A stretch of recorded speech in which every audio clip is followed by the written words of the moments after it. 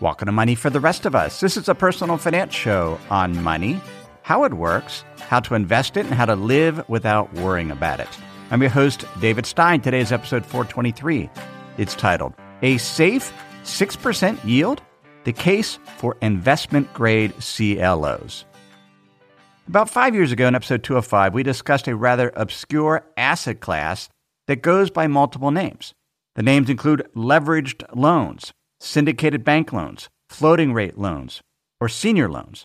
These are loans issued by banks to non-investment grade companies, and those loans are then sold or syndicated into the market. Buying and selling of these loans is not as smooth as it is to purchase a stock. The settlement time for a transaction to go through can be upwards of 20 days compared to 2 days for most securities. Leveraged loans are called senior loans because they have to be paid before any other debt that the company may have on its balance sheet. Another advantage of these leveraged loans is their variable rate loans. They pay an interest rate that is tied to short-term interest rates. They pay more. There's a spread above the short-term base rate that is used to calculate the yield. But because it's variable rate, there is no interest rate risk. These loans don't go down in price when interest rates increase. Leveraged loans do have risk. There's default risk because, again, these are non-investment grade. These are not the most stellar credits, and so it's often helpful to have an active manager selecting which of these bank loans to purchase. Another risk with leveraged loans is not just defaults, but when the risk of defaults is increasing, the price of these loans can fall, and that can lead to unrealized losses on the exposure to bank loans. Back in episode 205, and again in episode 305, we discussed the largest buyer of leveraged loans. These are CLO managers. CLO stands for Collateralized Loan Obligation. We'll go into more detail in this episode how CLOs work. 4 years ago, there weren't many vehicles to invest in CLOs. There were a few closed-end funds, but there definitely were not ETFs. Now there are a number of lower-fee ETFs that allow investors to get exposure to CLOs and some attractive characteristics of CLOs that we'll discuss in this episode. First, though, let's take a look at the leveraged loan market overall. In the U.S., total corporate business debt is around $12.6 trillion, according to the Federal Reserve. About $2 trillion of that $12 trillion is bank lending, and this would typically be lines of credit that a company would access through the bank, or could be some other type of loan, could be for an investment-grade company, but these are loans that are not sold or syndicated. The leveraged loan component overall in the U.S. is about $1.3 trillion. And then the other element would be bonds, which is debt issued directly by the companies, as well as commercial paper, which is very short-term debt issued by the company. So bonds and commercial paper, about $7.5 trillion. Direct bank lending is $2 trillion. And then there's $1.3 trillion of leveraged loans. The overall CLO market is about $1 trillion. But again, CLOs own leveraged loans, but in a very unique structure. I've been investing in leveraged loans for almost 20 years. We first introduced them to our institutional clients back in 2006. I was the chief portfolio strategist for about, I don't know if we had $1 billion under management then for that particular product, but we had discretion to make asset allocation changes for these institutional clients, many of which were endowments and foundations. In working with our research group, we decided to add leveraged loans to some of our clients' portfolios, and we used the Virtus Sykes Floating Rate Income Fund. This is the same fund that we used in our adaptive model portfolio examples on Money for the Rest of Us Plus from 2016 to where we exited leveraged loans in March 2020. And then we've since added back some exposure to leveraged loans through the Double Line Flexible Income Fund. It makes up about 5% of our overall allocation in the adaptive models, and that fund itself has 8% in leveraged loans and 19% in CLOs. Leveraged loans were relatively new to me in June 2006. We sold the PIMCO Diversified Income Fund at the time to help fund the new allocation. And what we liked about them were some of the aspects I've just discussed. There was minimal interest rate risk because they were variable rate, and they were yielding close to 7% because at the time, short-term interest rates in 2006 were 5%. The other benefit of leveraged loans is typically the recovery rate in the case of default has been higher than for traditional high-yield bonds. Typically, high-yield bonds will recover about 40% of the amount that's owed when there's a default, whereas leveraged loans have been closer to 60 to 70%, although there's some question given the underwriting standards have lessened for leveraged loans in the last number of years, whether recovery rates will continue to be as high as 60 to 70%. It could be lower than that. We mentioned how bank loans hold a more senior position in the company's capital structure, allowing for higher recovery rates. And we implemented the position. We held it for about a year and a half until February 2008. And we saw the price of these leveraged loans fall. The Sykes Floating Rate Income Fund was not doing as well as the bond market. As someone that was managing against a benchmark, trying to outperform a benchmark for our clients, I found that incredibly frustrating because I didn't realize the extent that leveraged loan prices could fall as their spreads widened. I was aware of that for high-yield bonds, but we just couldn't get as much information on bank loans. At the same time, the Federal Reserve had started reducing interest rates. Short-term interest rates had fallen to 3% by February 2008. And so these loans effectively had about a 40% cut in their base rate. This was just as the great financial crisis was starting. At least the symptoms were there, but things were really starting to fall apart. And seeing an element of our portfolio just not acting right, it didn't feel right. At the time, I wrote to our clients, we are adverse to holding onto an investment if we no longer believe the potential reward justifies the risk. There are many ways to define risk, but one element is uncertainty. The dramatic widening of bank loan credit spreads coupled with their unprecedented volatility in the past 6 months testifies to the extreme uncertainty currently surrounding the asset category. I probably would have reworded how I said that if I was writing it today. I distinguish between what is risk and uncertainty. Risk is something where we know the probabilities, where we can determine the potential outcomes and then assess the likelihood of a particular outcome happening. Uncertainty is where we don't know. We don't know what the potential outcomes are. And as a result, we don't know the probabilities. In the case of bank loans, it was uncertainty just because we weren't as familiar with the asset class. And so we sold.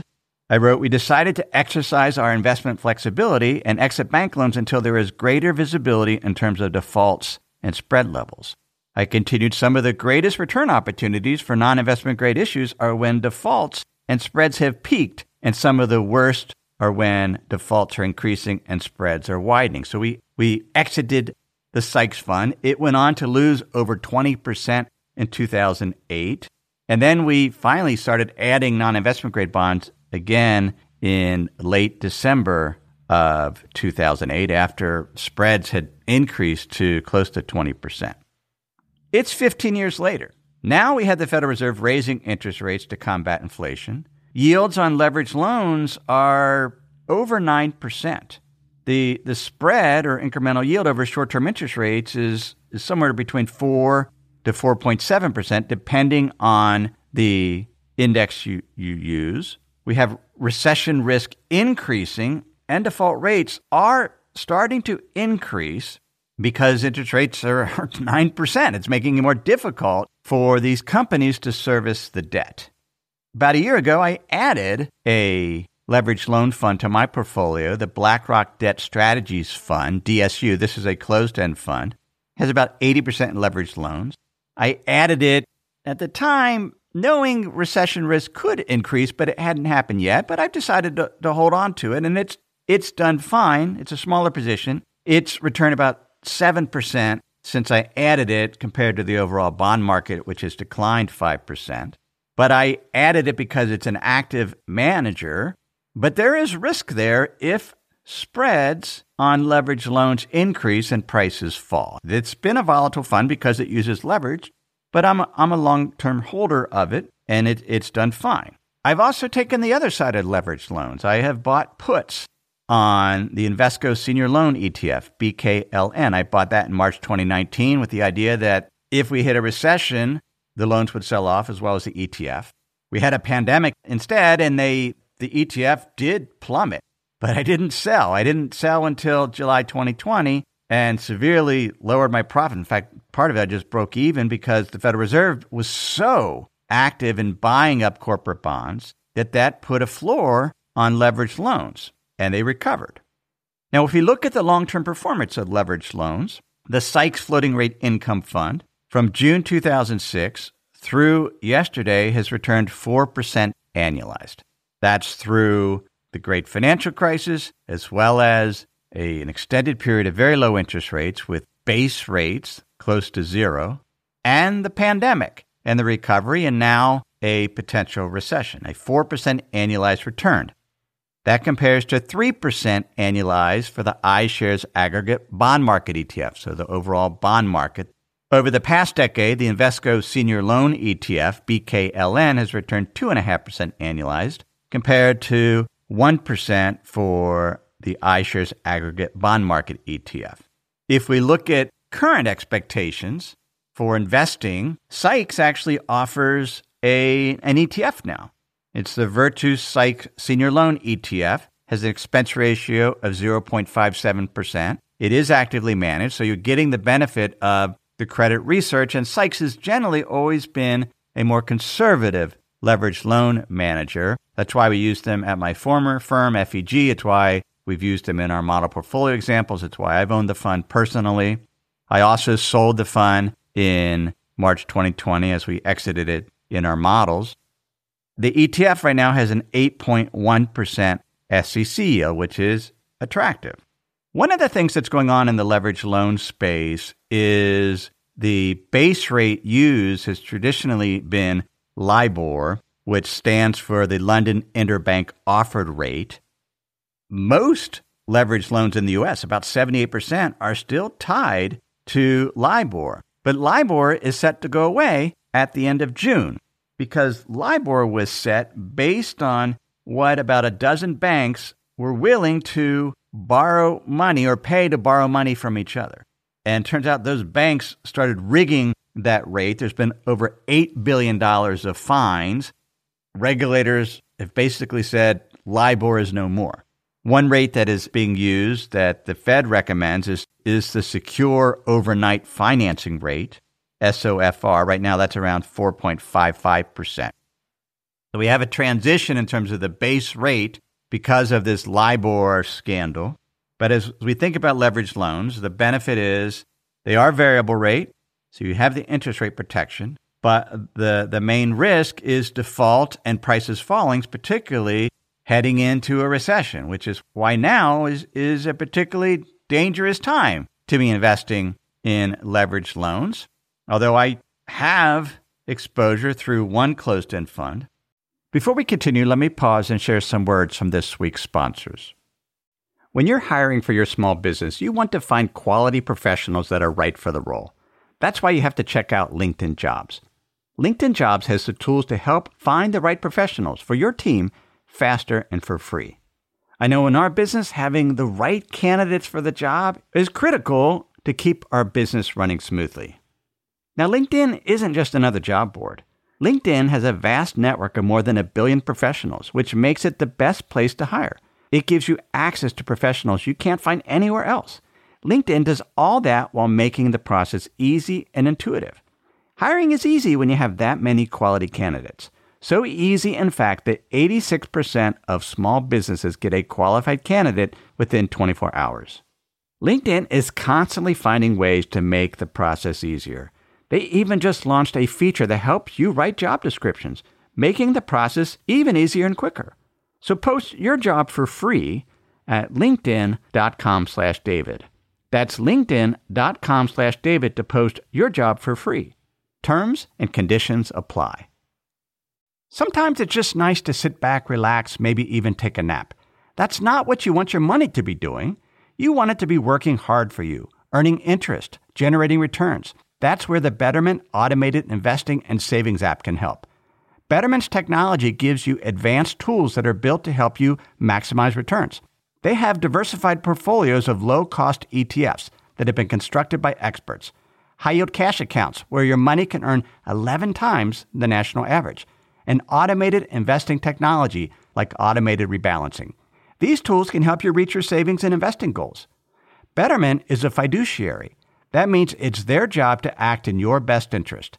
They will never recommend an investment or give you guidance unless they believe it will help you reach your financial goals. So visit Betterment.com to get started. Learn more about the high-yield cash accounts at Betterment.com. Investing involves risk, performance not guaranteed. Cash reserves offered through Betterment LLC and Betterment Securities. Betterment is not a bank. A more interesting way to invest in leveraged loans is through collateralized loan obligations, CLOs. Let's explore how they work. These are examples of what are known as structured products, in that there is a complicated structure that underlines a CLO. They were first introduced in the late 1980s. It starts with a CLO manager that goes out and buys up a portfolio of leveraged bank loans. And then it breaks up that portfolio into tranches. And those tranches are then sold to investors. And the tranches are by different credit ratings. So you have a AAA tranche, you have a AA tranche, a single A, a triple B tranche, ultimately down to more speculative tranches. And at the bottom, you have the equity component. How do you get a AAA rated tranche that's made up of leveraged loans that, as we've said, are non-investment grade? You do it through what's known as over-collateralization. The CLO manager buys more leveraged loans that are generating interest income and principal payments, and there's more leveraged loans than the actual value of the tranches that are sold to investors. Then what happens is as the interest income comes in, it first goes to the highest rated tranche, and there are certain tests that need to be made. There is a over-collateralization test to make sure that there's that margin of safety or buffer there. And if there isn't enough buffer in the AAA tranche, then no one in the lower tranches gets paid. There's also an interest coverage ratio. There needs to be enough interest income plus a buffer to meet the promised interest expense for that given tranche. And so we have what is known as a waterfall. The cash flow first goes to the highest tranches, the AAA tranche. Make sure that the over-collateralized coverage test is met. Make sure the investment coverage test is met. And if so, then those tranche investors get paid, and then it goes down to the next tranche. Those tests are done. If there's enough cash flow, it keeps going down.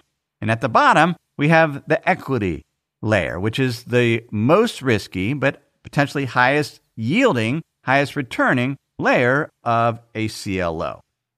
These CLOs typically have well over 100 different leveraged loans. They're diversified by industry, and it's the responsibility for the CLO manager to service the CLO and buy the leveraged loans and package them into these CLOs. Now, the different tranches are often rated by outside rating agencies such as S&P, and they look at the amount of over-collateralization, the interest coverage ratios, and will assign a rating to the particular tranche of the CLO.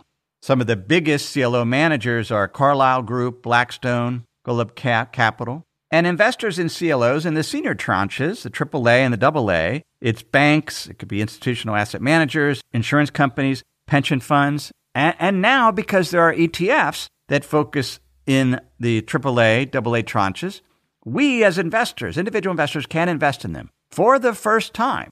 Back in episode 205, 4 or 5 years ago, it was not possible. Now, there are also institutional managers that invest in what are known as the mezzanine tranches, which would be single A, triple B, double B, and there's some ETFs that'll share that invest in that. And then in the equity tranche, this is the highest risk. You have hedge funds, you do have some pension funds and endowments investing in them. It's a broad array. And as individual investors, we can invest in those also, primarily through some closed-end funds that have been around for a number of years. The biggest risk with the CLOs is credit risk. Just because there's risk with leveraged loans due to credit risk, there's also that type of risk with the CLOs. Here's what I find most fascinating about it. Because of the over-collateralization, these coverage ratios, the interest coverage ratios, this is from S&P. They rate these tranches, and they've rated 12,200 tranches over the past decade or so, and there's only been 5 defaults out of 12,000. And within the AAA, AA, single A, and triple B, there has been no defaults at all. The default rates on CLOs is much lower than traditional non-investment grade bonds and credits. For example, if we look at the global financial crisis, S&P reports the 3-year speculative grade corporate default rate was 15% as of September 2011. The CLO default rate over that same period was 2.3%. If we look at what happened during the credit stress of 2020, when the pandemic hit, the corporate 36-month trailing speculative grade default rate peaked in November 2020 at 8.8% compared to the 36-month trailing speculative grade CLO default rate of 1.1%. That 1.1% includes the lowest credit quality tranches. CLOs have been battle-tested through the great financial crisis, through the period of very low interest rates, through the pandemic, and defaults in those higher tiers have been non-existent. S&P also did a forward-looking stress test. They looked at what would happen today if we had a great financial crisis scenario. And they did a number of different versions of this stress test. And within the AAA, the AA, and the single A, they don't see any defaults or non-performing loans. The non-performing percentage in the BBB is expected to be 2%, double B much higher. So in a severe situation, 43% of the double B tranche could be non-performing and upwards of 87% in the single B tranche. That's enough to scare me away from the lower tranches of these CLOs, partly because I'm not a CLO expert, and I'm definitely not comfortable with the equity tranche. But the higher tranches, because the yields are attractive, particularly relative to other cash offerings, and clearly this isn't cash, it does have credit risk, it is potentially very attractive because you get the interest rate protection that doesn't fall when interest rates rise, but you also get the over-collateralization. Now, just because the higher tier tranches haven't had any defaults doesn't mean they can't be volatile.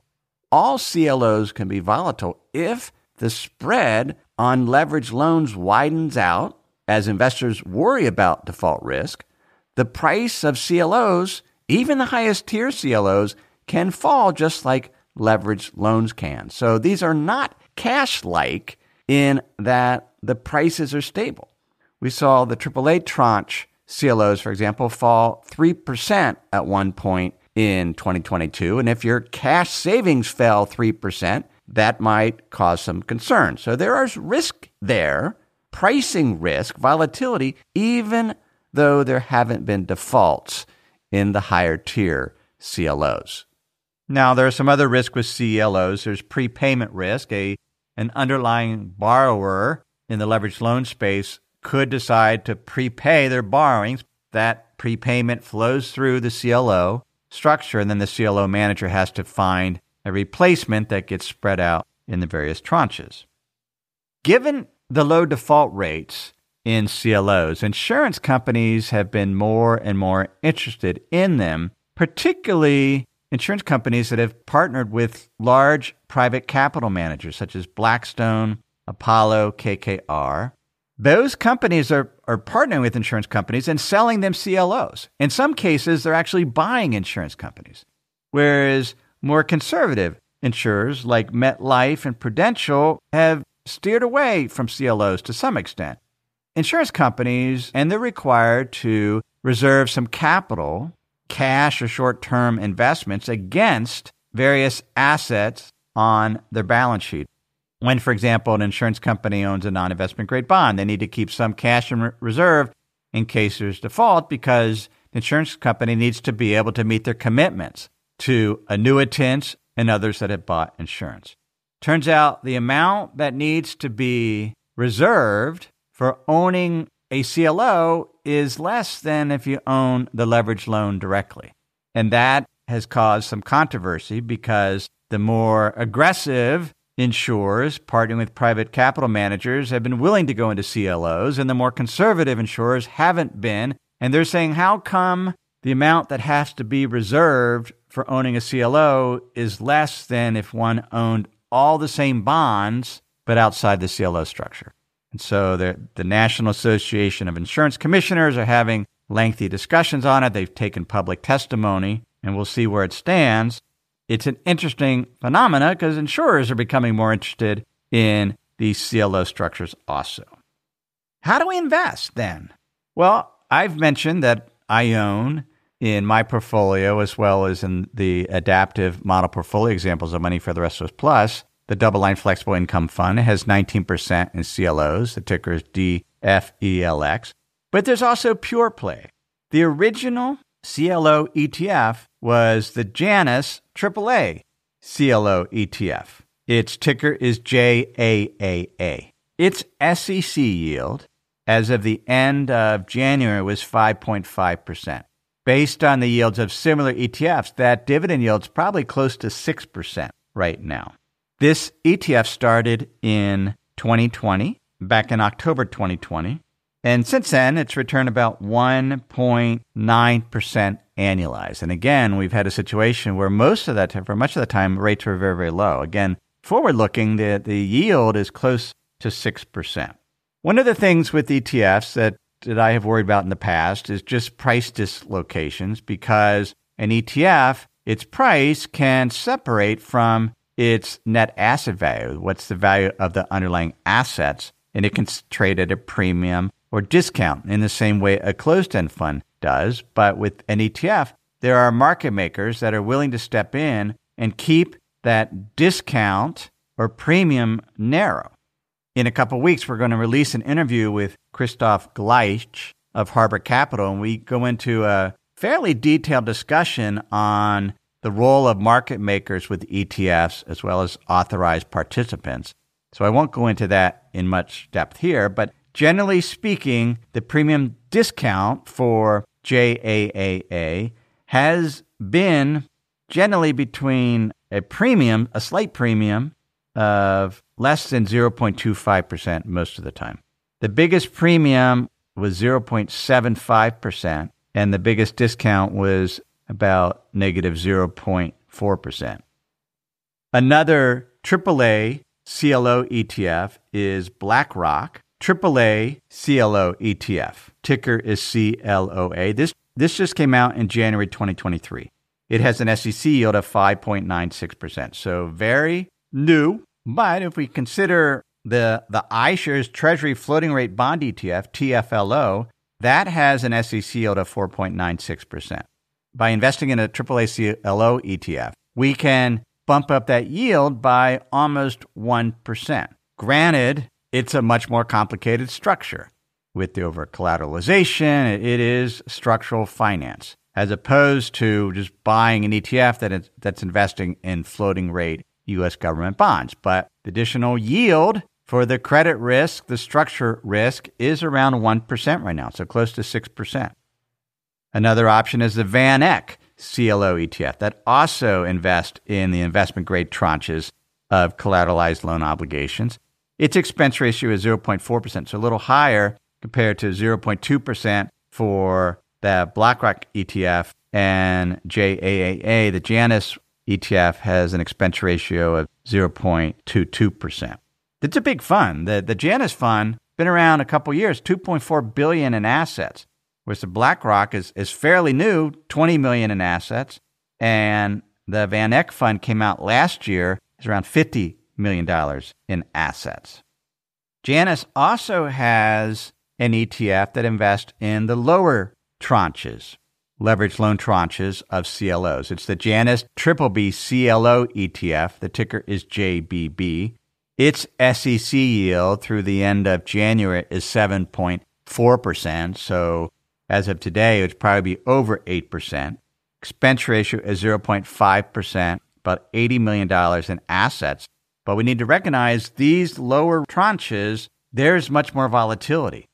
During 2022, this ETF sold off about 9%.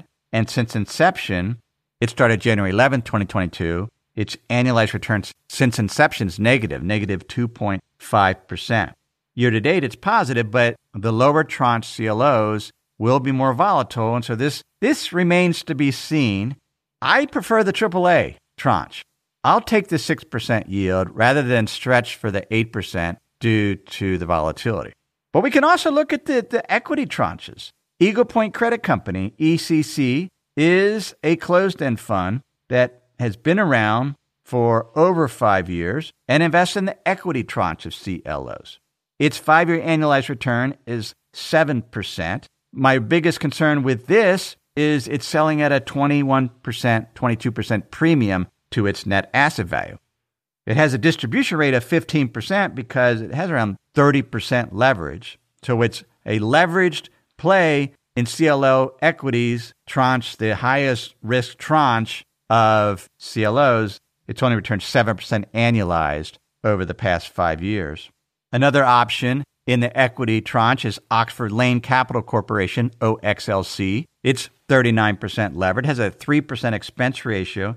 Its 5-year annualized return is 6.5%. Its 10-year total return on a price basis is 8.4%. On a net asset value basis, 6.5% annualized. So investing through a fairly expensive closed-end fund using leverage has generated an NAV return annualized over the past decade of 6.5%.